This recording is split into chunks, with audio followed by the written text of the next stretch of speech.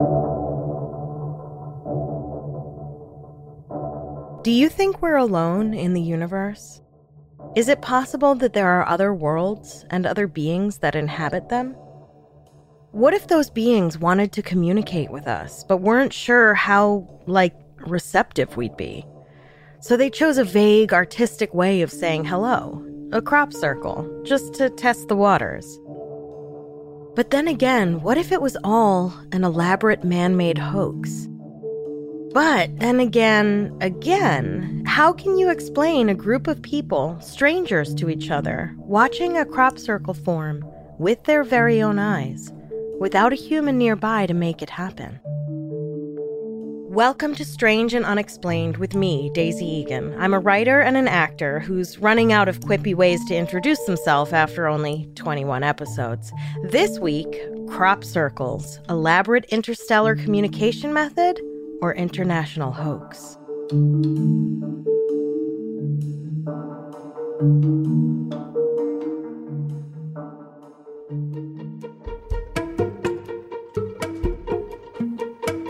One of the first stories that got people talking about crop circles began one morning in January 1966, when banana farmer George Pedley in Tully, a town in North Queensland, Australia, was driving his tractor through his farm past a lagoon.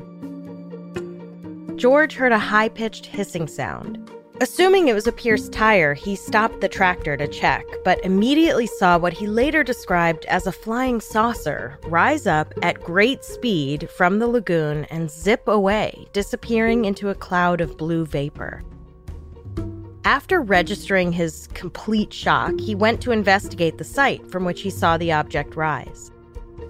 There in the lagoon, George found what looked almost like a massive nest of flattened reeds, fused together, floating on the surface of the water, spinning clockwise. It was almost 30 feet across. Later in the day, George called his friend Albert to check it out.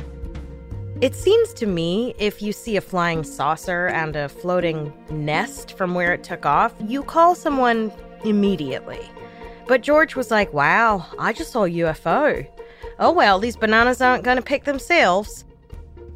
Maybe he was a man who really had his priorities in order. 1, harvest bananas. 2, call friend about UFO sighting.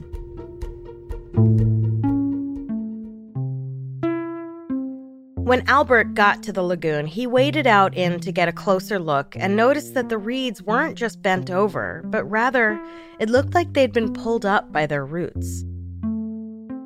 At this point, one of the men alerted the media. I'm guessing it was Albert, since George seemed to be taking a slightly more laissez-faire approach to the whole thing. When the local press arrived, 2 more smaller circles were found. In one, the reeds went clockwise. In the other, they went counterclockwise. Also found was a 6 by 5 foot rectangle of empty space in the reeds, where the reeds had seemingly been pulled up from their roots and were missing completely. Soon after, another local farmer found another 3 circles of reeds, one with a scorched center. The Royal Australian Air Force was brought in to investigate these anomalies, and I feel like if the military is investigating something like this, you know they have more information than they're letting on.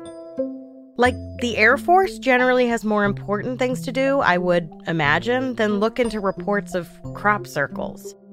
So if they are looking into it, someone higher up knows some shit we don't. You know? Several Tully locals reported having seen similar circles in the past, and that they usually happen during the wet season. And according to UFO researcher and Tully resident Claire Noble in an interview in 1992, people had reported circles in reeds and sugarcane before 1966, but no one seemed interested enough to look into it, which is weird. Like, maybe there was that one city official who always brought it up at city council meetings and everyone else rolled their eyes and were like, oh, there goes Bob with his obsession with possible alien activity again. The meeting notes are like, Councilmember Bob again brought up inexplicable circles in nearby sugarcane field. 10th this month, suggested looking into it, was overridden by vote to spend funds on new microwave for the office. Apparently, it wasn't until George Pedley found the weird circles on his banana farm that anyone was like, maybe we should look into this? Even George was like, meh, news about the flying saucer and weird, nesty crop circle of reeds can wait. To be fair, maybe your average banana farmer doesn't want to be known as the guy whose banana farm is infested with mysterious crop circles. This was before everyone knew about crop circles, and no one knew what they were. To this day, we're still not sure who or what is carving up the planet's crops.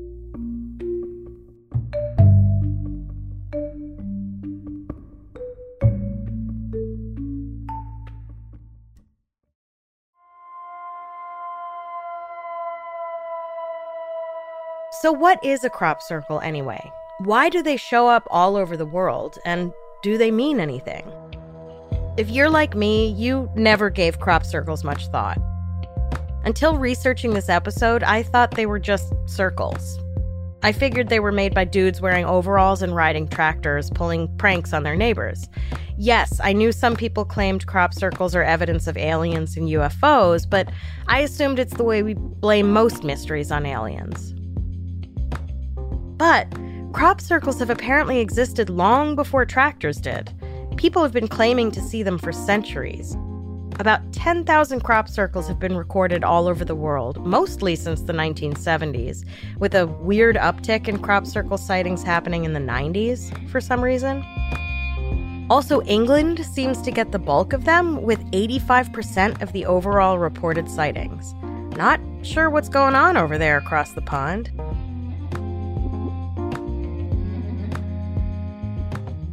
Cerealogists who, despite what the name might suggest, don't study breakfast cereal, but in fact study crop circles, which is an actual field of study, like to point to ancient accounts of fairies and elves dancing in fields, leaving circles of flattened crops behind them as evidence of ancient crop circles, which seems like a stretch to me. Ancient accounts of fairies and elves dancing in and trampling down crops is, if anything, proof of people believing in fairies and elves since ancient times. There's also a pamphlet from the 1600s about a story of someone not wanting to pay to have their farm mowed, and so the devil came and mowed the field in such a way, the man claimed, that would have been impossible for a human.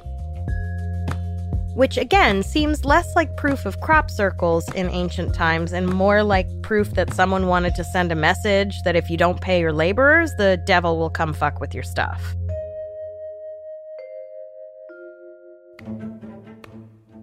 There are even some who believe that crop circles are mentioned in the Dead Sea Scrolls. However, the passage believed to reference crop circles, like almost every passage in the Dead Sea Scrolls, reads like someone leaving a voicemail while driving through a tunnel.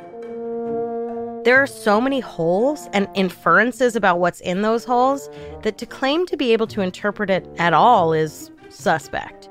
Here's part of the passage with some of the holes filled in. Holy ones will remember. Lights will be revealed to him. They will teach him everything that human wisdom and every wise man in the lands, and he shall be great. And later, of the hand, too, it left a mark from barley and lentils equal on, and tiny marks on his thigh. Did you get crop circles from that? Yeah, me neither. And I'm not sure how anyone is getting any wisdom from crop circles, but some do claim they contain messages. More on that later. Also, they're not just circles. This was another thing I didn't know. I thought all crop circles were circles with maybe a couple straight lines connecting them. Maybe half circles or even Venn diagrams if they were super fancy. But it turns out some crop circles are pretty intricate and really beautiful. In 1996, at 5:30 p.m., a pilot was crossing over Stonehenge, delivering a passenger to a nearby airfield. Neither the pilot nor the passenger noticed anything unusual below them as they flew over the Stonehenge area. After dropping the passenger off, the pilot refueled and took off again and crossed the same field near Stonehenge at 6:15 p.m. At this point, he noticed a mist over the field and a formation appearing, seemingly completely on its own, in the crops of the field. The passenger he had dropped off was driving by the field around the same time and reported seeing something similar. Meanwhile, a woman I'll call Mrs. Maysbury, because that sounds very British to me, was driving by Stonehenge, which, don't laugh, but I always thought was in Wales, and also not like just a place you drive by all casual like when you're just out running errands or whatever. Anyway, as she passed Stonehenge, she saw cars pulled over on the grass opposite the stones. And while Stonehenge is a popular tourist destination, it's not like people just pull off the road and stare into a field. These folks weren't even looking at the stones. As she got closer to the rubberneckers at the side of the road, she noticed the weird mist. And someone said, "There's a corn circle forming." Corn circle is what the English call crop circles. Don't ask me. Who knows? They eat beans on toast for breakfast. I love the English.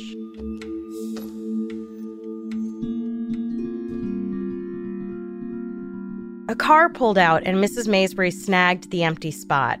She got out and joined the crowd of other people who were watching what was happening. There was an apparition.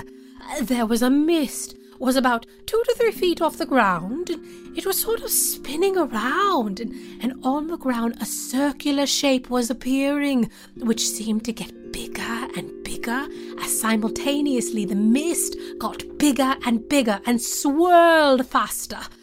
I didn't understand what was happening. The mist wasn't anything from the ground, as there was a clear space between the ground and the mist. There was no wind, no dust. It was the strangest thing I have ever seen. I felt, my God, what is going on? Look what's happening. Are we going to see a leprechaun or the men from Mars or a Sputnik in a minute or something? Mrs. Maysbury guessed she stayed to watch for maybe 20 minutes, and that when she left, the mist was still there, and she didn't know if the formation had stopped growing or not. And, I get it. 20 minutes is a long time, and, maybe she left the oven on. But, could you imagine walking away in the middle of that event? What could be so important that it could pull you away from a real-life magic show, you know? My parents had tickets to Woodstock, the original one in 1969. They packed up their car and headed from Brooklyn to Bethel, New York, more than 100 miles north, up to what would be one of the world's most iconic and important music events ever. An event they would surely later be able to regale their children with stories of. We were there, man! But the traffic was too heavy, so they turned around and went home when they were almost there. Mrs. Maysbury walking away in the middle of watching some kind of phantom mist create a beautiful pattern out of crops in broad daylight feels like that. Only replace stoned hippies with actual alien activity. Anyway,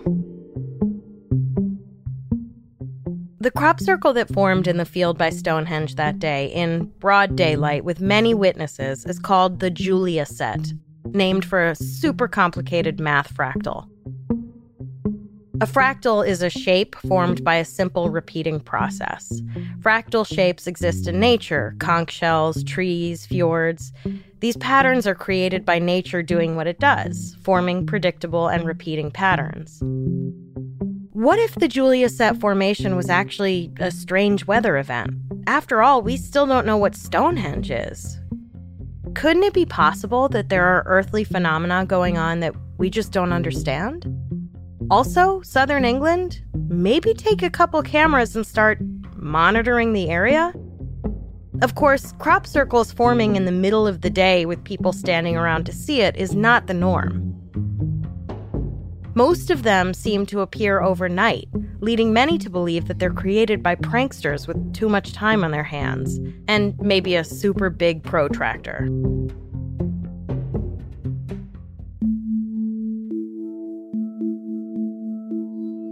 In 2011, scientist Richard Taylor wrote an article claiming that on a July night in 1996, he heard 3 men whispering over a large piece of paper in the parking lot of the inn he was staying in Wiltshire, about 19 miles from Stonehenge. He said they conferred for about 15 minutes before speeding off into the night. The next day, 194 crop circles were found in a 115-meter radius in a nearby field. As far as I can tell from the photos, the 194 circles make up one design that basically looks like 3 Julia sets put together, forming a sort of swirl pattern. We'll have the pictures on our social media. The area around Stonehenge and nearby towns tends to get a lot of crop circles. One year, 93 crop circles were found in and around Wiltshire and the Stonehenge area.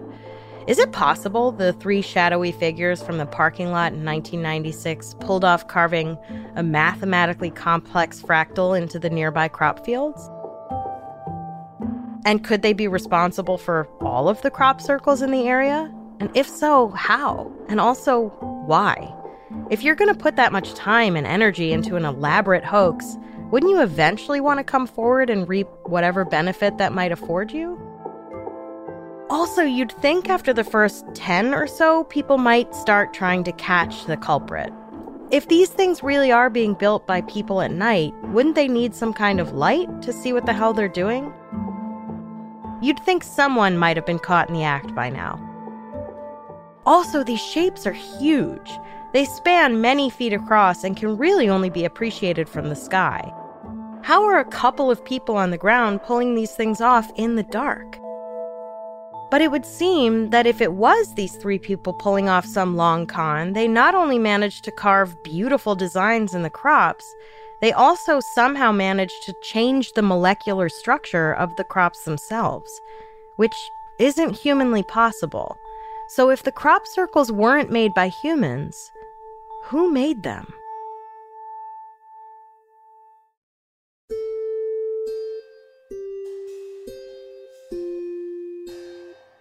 Cereologists, the people who study crop circles, and just a quick side note here, it took me hours of reading and writing for this episode to realize that the reason the study of crop circles is called cereology is because the crops in which the crop circles are usually found are cereal crops. Wheat, corn, barley, etc.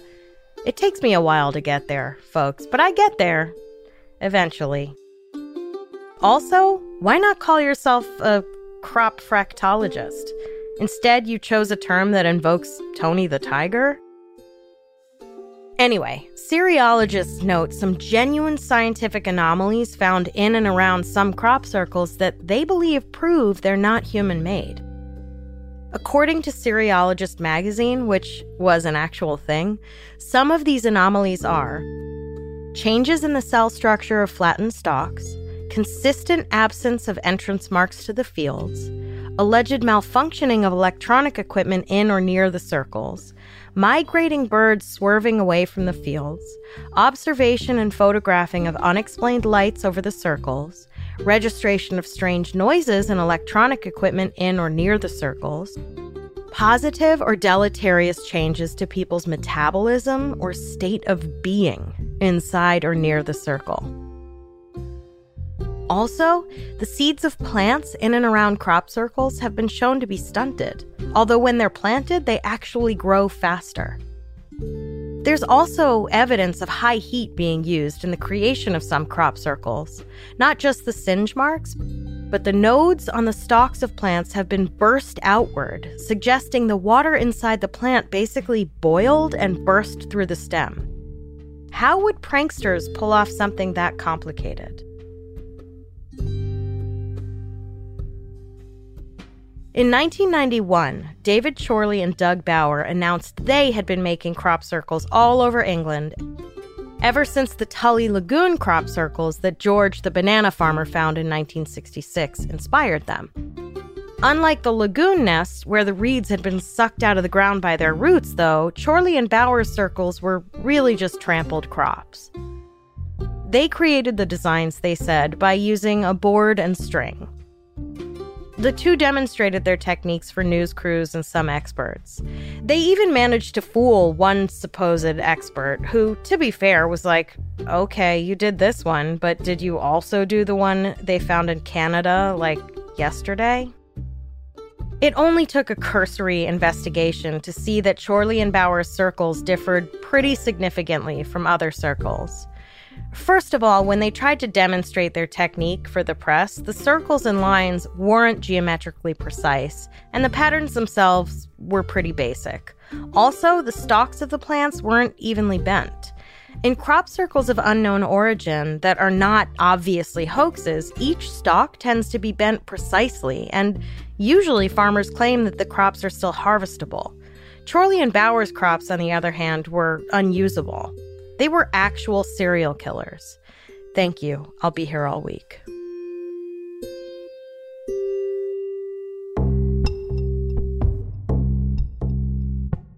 So why did Chorley and Bauer finally come forward after decades of pranking Southern England? Apparently, scientists were starting to take the crop circles seriously and were approaching the British government for money to investigate. And even the Queen was starting to be like, this seems like more than just some fairies and elves. Chorley and Bauer didn't want to be the cause of wasted tax dollars, and they certainly didn't mean to hoodwink the Queen. It's estimated the pair only profited about $6,000 in total between the two of them with talk show appearances. They didn't even get a book deal out of it. Which just begs the question, what the hell was it all for? In interviews, they just seem to be like, tee-hee, we were having a laugh. Which, you know, get your kicks where you can, but this just seems like a weird way to go about getting your jollies off, you know? Crop circle experts seem to agree that even if these guys were going around southern England trampling on fields with boards for the fun of it, it didn't explain the hundreds of crop circles all over the rest of the world. Some of these crop circles, though, are the product of corporate advertising.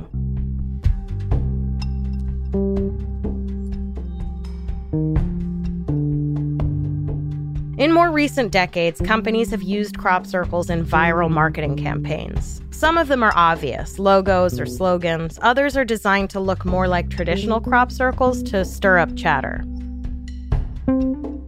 And Lord knows, I didn't study advertising, but it seems to me that putting a cryptic ad way out in a field somewhere, hoping someone flying low enough to see it will take a picture and then post the picture online and maybe other people will pick up on it, just seems like a lot of work for very little return. Spotify recently commissioned a series of crop circle portraits to promote some country singers. The folks at Comedy Central had a massive Cartman carved into a crop field to advertise a new season of South Park. And in 2018, an ad agency paid a farmer a bunch of money to let them carve "Fuck Trump" into his field, which was directly under Trump's flight path on a trip to the UK. Fuck was written in Russian, though, so I'm sure he thought it said, "Welcome, Supreme Leader for Life, Trump." That's my Russian accent.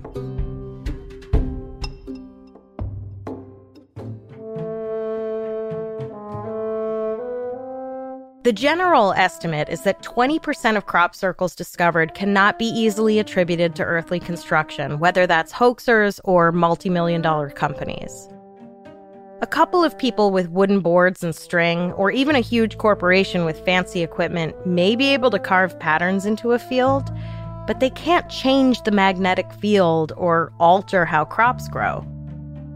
So what about the ones we can't easily explain away? The ones that look like jellyfish or flocks of Art Deco birds? The ones that are clearly not made by a couple of dudes in overalls on a tractor? What about the seeds that are altered? Well, you know what they say. If you don't have an answer, blame it on aliens.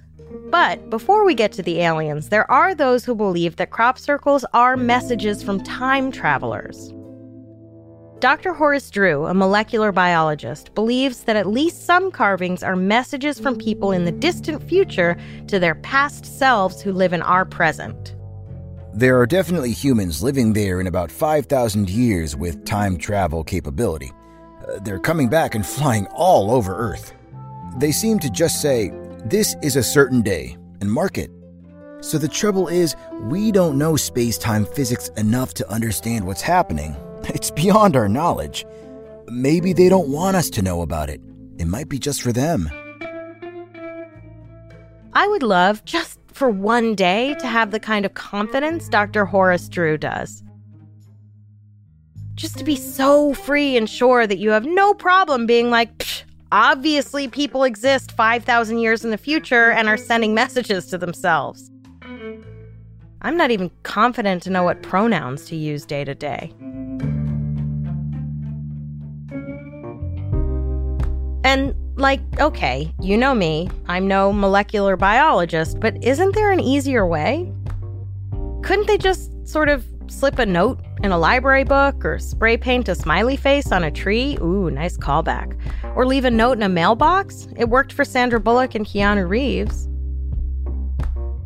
Also, what is the point of time travel if you don't go back and warn people about the really bad shit?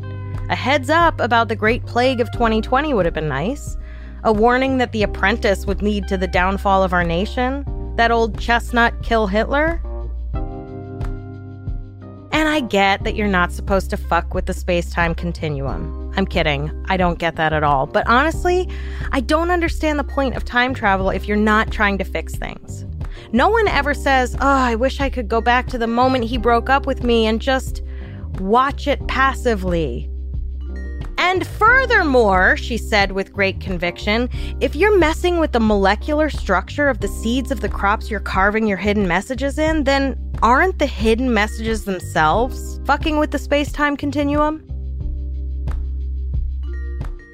Dr. Drew, the scientist, not the radio personality who doesn't believe in COVID, believes he has decoded some of these messages from our future selves. Some of the messages were, much pain, but still time. Believe, there is good out there. Beware the bearers of false gifts and their broken promises. We oppose deception, conduit closing. Is it just me, or is it a little weird that the messages are in English? Wouldn't it have made more sense for future us to communicate in a more commonly spoken language, like Chinese or Spanish? I guess we're pretty lucky that the person who came up with this theory and who was able to decode the messages spoke the decoded languages the messages were written in.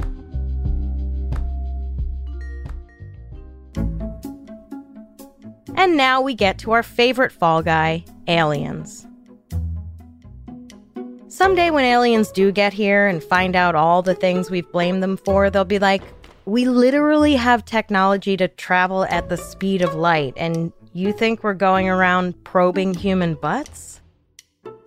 I guess in the case of crop circles, I am inclined to believe that they are the work of extraterrestrial beings. That doesn't make it any more understandable. I get that George, the banana farmer from Queensland, Australia, said he saw a flying saucer, and then the mark supposedly left by said saucer was generally saucer-shaped. But are there UFOs shaped like giant jellyfish? Or shaped like flights of Art Deco birds? Or are the aliens using other equipment to carve the more intricate formations? Do they have little plows that bend each stalk exactly the same and somehow heat up the crops? And what are they trying to tell us? Why not just say hi? Do they just like to watch us all scramble to try to solve a mystery? Do they like listening to podcasts about it? Oh my God, do you think aliens are listening to this podcast? And what about that formation near Stonehenge that seemed to appear out of nowhere under just a cover of mist?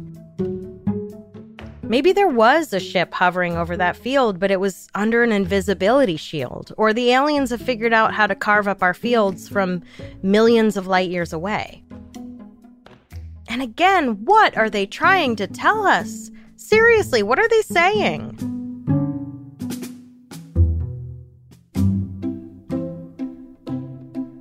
Now, just because I think aliens are the most likely theory for how crop circles are formed, it's not my favorite theory.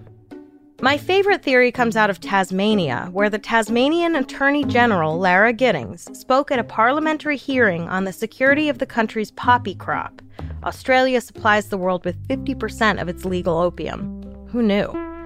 Giddings said to Parliament, "The one interesting bit I found recently in one of my briefs on the poppy industry was that we have a problem with wallabies entering poppy fields, getting as high as a kite, and going around in circles. Then they crash. We see crop circles in the poppy industry from wallabies that are high." Stoned wallabies, kids. Stoned wallabies. Man, these poppies are good, eh? They sure are, Bob. Much better than leaves and grass, eh? Yeah, Bob. Whoa, I feel funny. Do you feel funny? Yeah, I feel real funny. Like my head is floating or something. Totally. Hey, you know it would be so hilarious?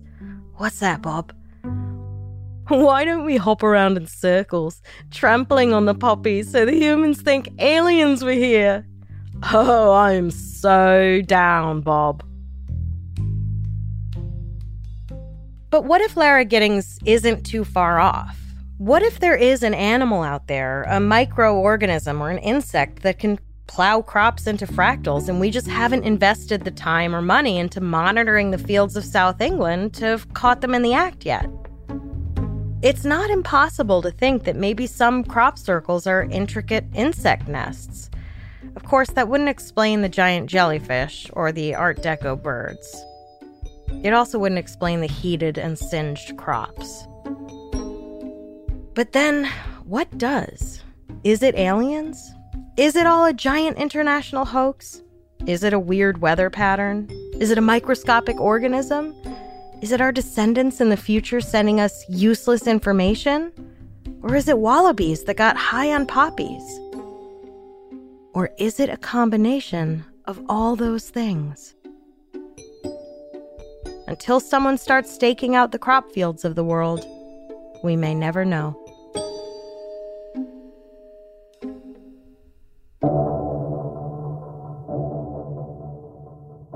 Next time on Strange and Unexplained with Daisy Egan, Monsters of the Deep.